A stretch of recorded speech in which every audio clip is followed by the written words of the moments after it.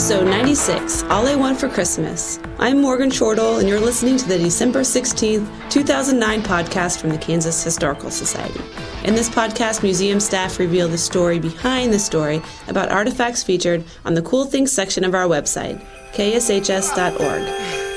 And you better watch out, you better not cry, you better not pout, I'm telling you why. Santa Claus is coming to town. Santa Claus is coming to town. Santa Claus is coming to town. With the holiday season in full swing, today's episode will examine one of the many holiday-themed artifacts in the museum's collection. Join curator Blair Tarr and me as we take a look at an early cartoon depiction of Santa Claus and one clever little boy's attempt to get his wish list noticed. And then, in honor of the season and with a tip of the hat to the best-selling Christmas song of all time, we asked you to connect William Allen White to the composer of White Christmas, Irving Berlin.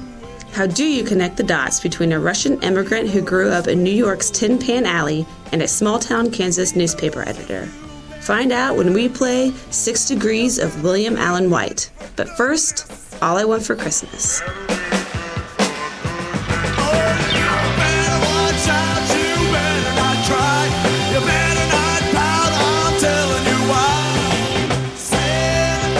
Good morning, Blair. Good morning, Morgan. You're back so soon. Yes, isn't that amazing? I think this is going to become a regular thing. Yeah, but you probably won't come back for a couple of months now, right? That'll be true. Yeah. That'll be nice, actually. Well, it's been nice to see you 2 weeks or 4 weeks, I guess, in a row. Today we're talking about a cartoon that's very appropriate for the holiday season, and people can see the cartoon on our website, but for those listening now who might not have immediate access to the web, can you describe the cartoon for us? Yes, it's a cartoon that shows Santa Claus who is just to come down the chimney, and he's confronted by a talking machine or a phonograph, one of the early phonographs that has a cylinder with the big horn that projects the voice out, and he's shocked because it's suddenly talking to him, and he's dropped his bag of goodies on the floor, and the talking machine is telling him in that usual creaky voices of the old cylinders, "Hello, Santy. Please leave me a drum and a sled and a pair of skates and an automobile and a train and cars and some gum and candy and licorice and a sword and popcorn and a gun and anything more you got, for I am a good boy. Tommy." Well, thank you for reading that, Blair. Yes. Anybody understand that? It's quite a clever little boy. Yes, he is. He's very smart. And can you describe the look on Santa's face? Santa's at least surprised, at the very least. I think the person who wrote the essay just said shocked. Yeah. But it's taken him aback to find this thing talking at him. Yeah. Can you give us some background on the artist? The artist is a man by Albert T. Reed. He's a native Kansan, born in Concordia. He actually had a pretty good reputation as an artist and an editorial cartoonist. Cartooning is how he really gets his start. He wins a contest with a Topeka paper in the mid-1890s and gets a job with them. And he winds up doing cartoons not just for them, but also a Kansas City paper as well. And he's also good enough that he works in other media as well, oils and forensic mostly. And with another Kansas artist, George Stone, they set up a school here in Topeka, which is really the foundation of the Washburn University Art Department. I didn't know that. So he is rather prominent. He's kind of forgotten now. Surprisingly, a lot of local artists are. He did go a little bit further. After 1919, he was working out of New York. He moved up. He moved up, and he came back occasionally to do some murals. He did a couple of WPA murals and some Kansas post offices. I forget which one's right at the moment. That was going to be my next question, where? Yeah. I knew that was going to be it. I just sort of... You could make something up. Forgot that one. But he, as I said, he stays there until his death in 1958. And what other kind of cartoons did he produce? Besides the Santa Claus one? He covered just about everything he could. A lot of it is purely political, attacking some of the political figures of the day. There's some that I recall in our own collections that there's several, actually. I'm kind of surprised in a way, although I knew this was happening back then. It's still happening today. They're dealing with censorship issues, such as censoring Mark Twain's Huckleberry Finn in schools around the country. So some things don't change. Yeah. So what were some of the political issues in Kansas at this time? It's sort of an interesting time, particularly for Reed and his cartooning. Just from the examples we have over 600 of his original cartoons. Wow, that's a lot. Yeah. He was busy. Well, if you're doing one almost on a daily basis, you have to be really creative to come up with that. And it hits on a change in politics, which gets almost too boring to talk about at times, actually. He's really starting out in what's the populist era, where there are those that want certain reforms and even expanding government for the public good, which is not what the Republicans wanted. It wasn't so much what the Democrats wanted at the time either, but... who cares about public good?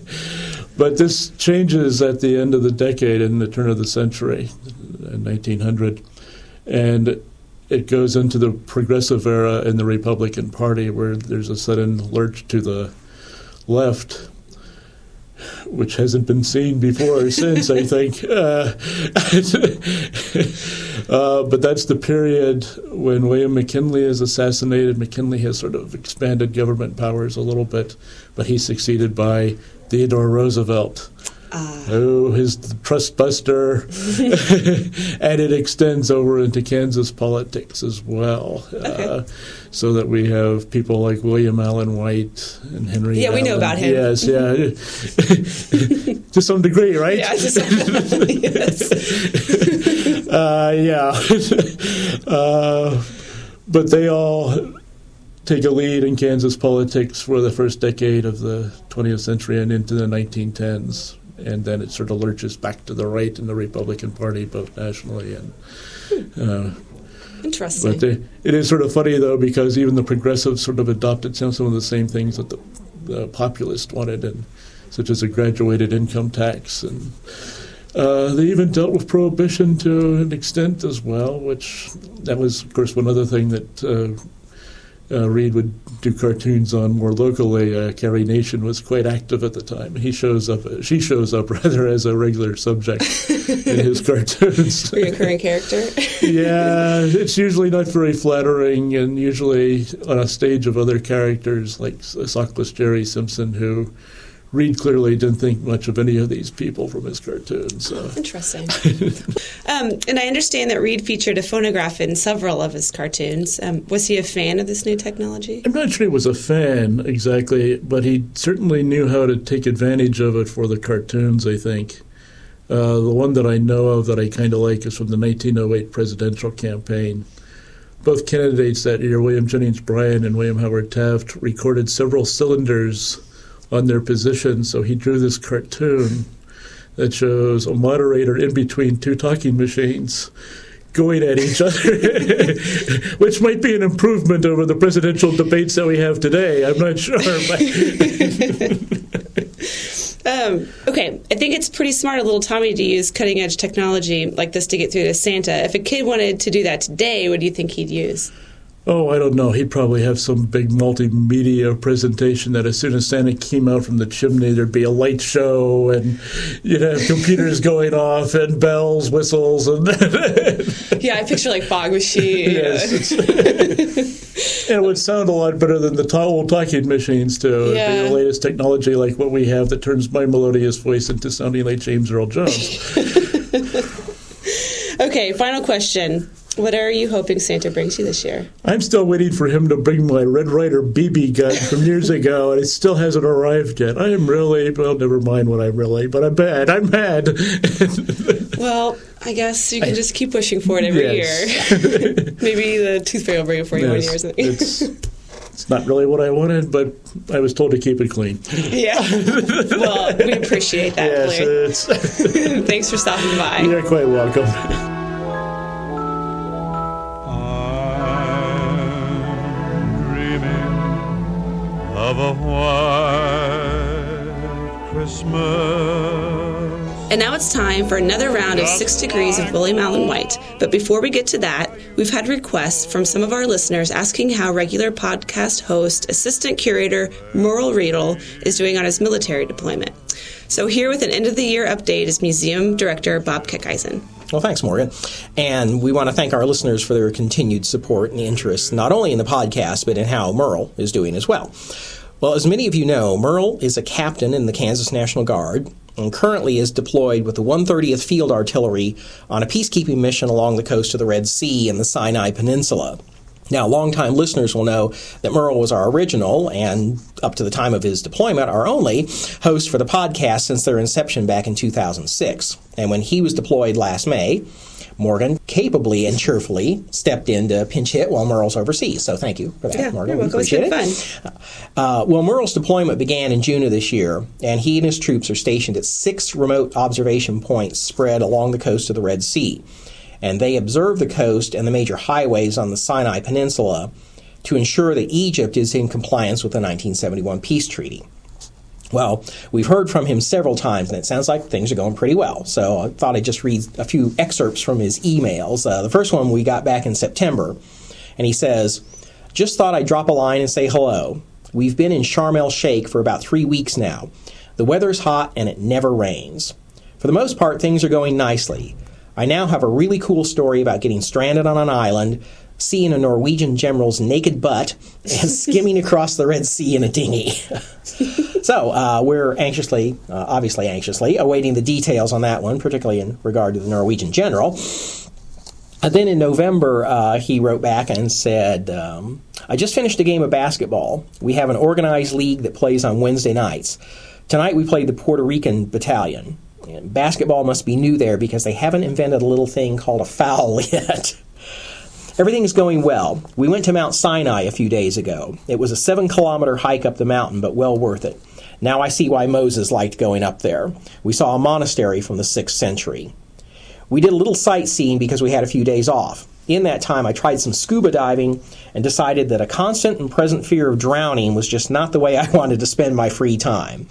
So instead, we just hung out on the beach for a while and watched Europeans sport their male and female bikinis. We also ate at the Hard Rock Cafe just so I could get a T-shirt that reads Hard Rock Sharm el-Sheikh. So that's nice to know that we're spreading our culture throughout the world there. Sounds like actually, it's the first Hard Rock was in Britain, so I guess we can blame that one. Blame them for that one. So anyway, it sounds like things are going good for him.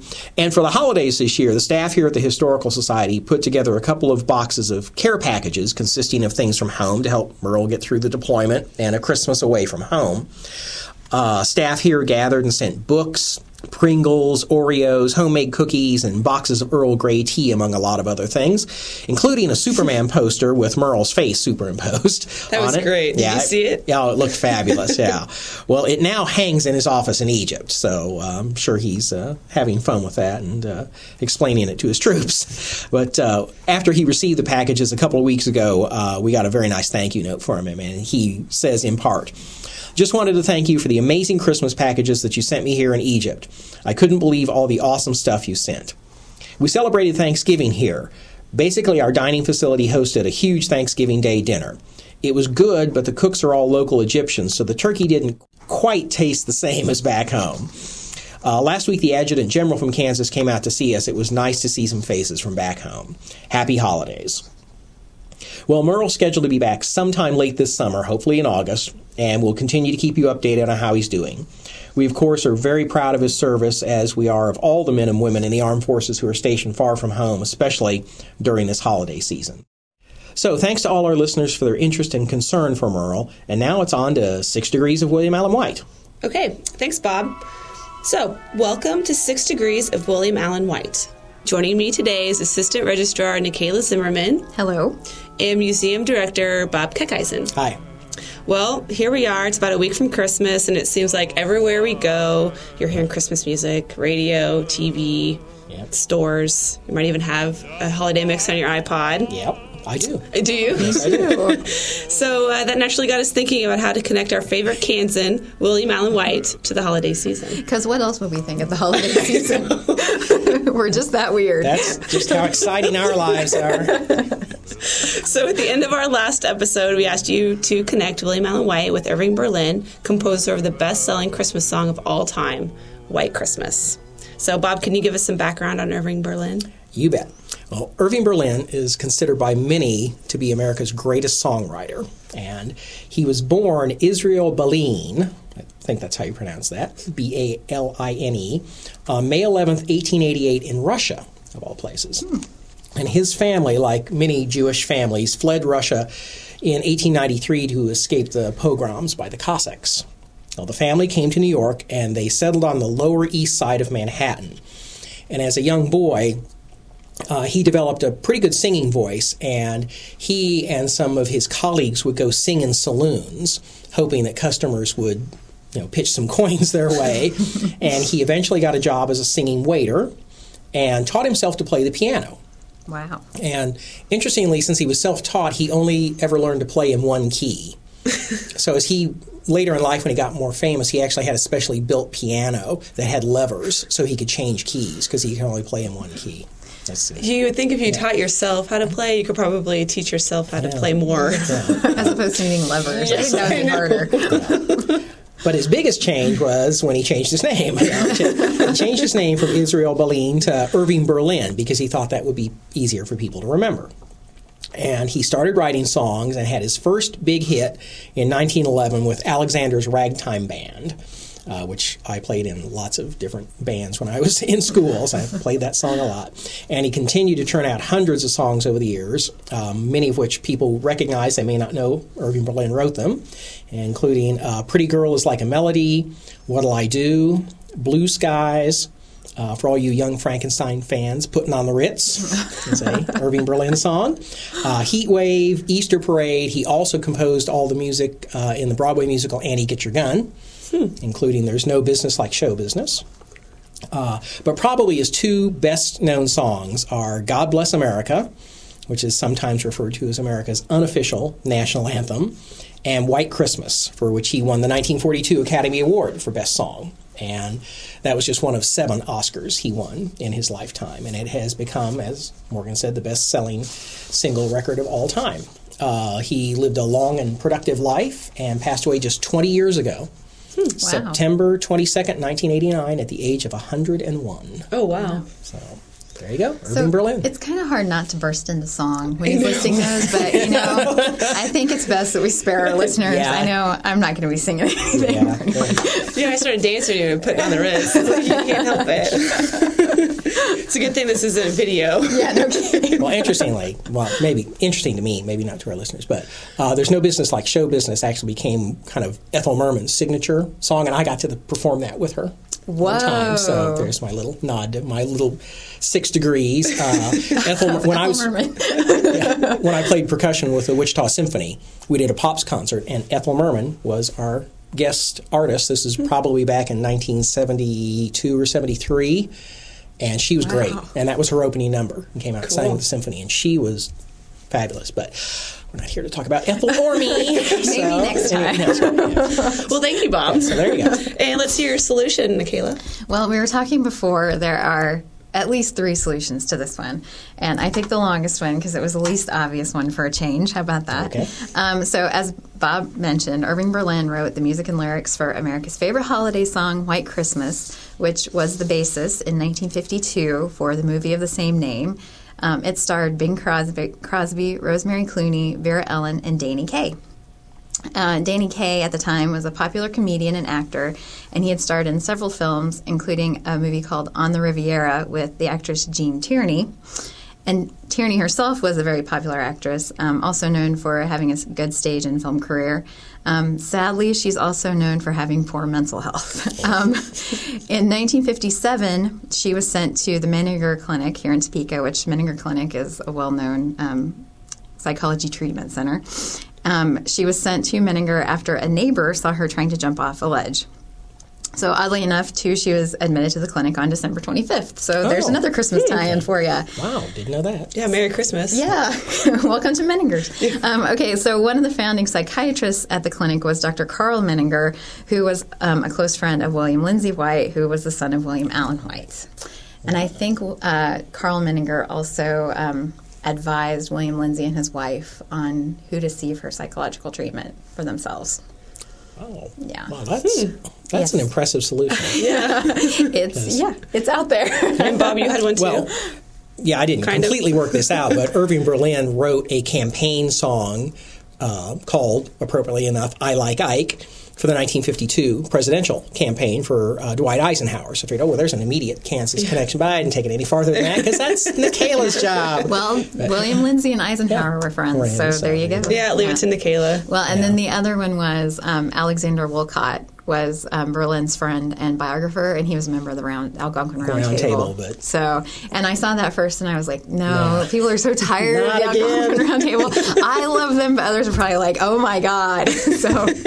Well, that's an impressive solution. Jean Tierney. All right. Yeah, which there is a story about Jean Tierney when she was at Menninger's working in a part of the rehab program, was working in the community, and she worked in a dress shop in downtown Topeka and was kind of outed by a customer. Yeah. Yeah, So- part of her therapy, they sent her to where I think it was Pelletiers. Yeah. From people who have lived in Topeka a long time remember Pelletiers, and that was part of her therapy was she went down and did retail, and someone recognized her because she was Jean Tierney. So yeah, that's. Well, we're getting so much more information today. Yeah, we're all about Thanks, guys. Well, Bob, would you like to issue the next challenge? Oh, sure. I hope it's as fun as this one's been. Anyway, our next podcast will be in 2 weeks, which will be on the eve of New Year's Eve. So we want you to connect William Allen White to the longtime king of New Year's Rockin' Eve, Mr. Dick Clark. The ageless Dick Clark. Yes. Okay, so if you think you can connect William Allen White to the seemingly ageless star of the annual Times Square TV extravaganza, just send your solution to podcasts@kshs.org. That is podcasts with an S. He's making a list, he's checking it twice. He's gonna find out who's naughty and nice. That concludes episode 96, All I Want for Christmas. To see photos of the Reed cartoon, go to our website, kshs.org, and click on podcasts. Would you like to see the Cool Things podcast ranked higher on iTunes? Help us out by leaving a comment, better yet, a 5-star rating. Go to the iTunes store, then search for Cool Things, click on our podcast, and throw some stars. Come back in 2 weeks when curator Laurel Fritsch stops by to tell us about a doll whose dress was made from a sugar sack. What's the story behind this doll? And why is she smoking a cigar? Join us in 2 weeks to find out. This podcast has been a production of the Kansas Historical Society. Real people, real stories.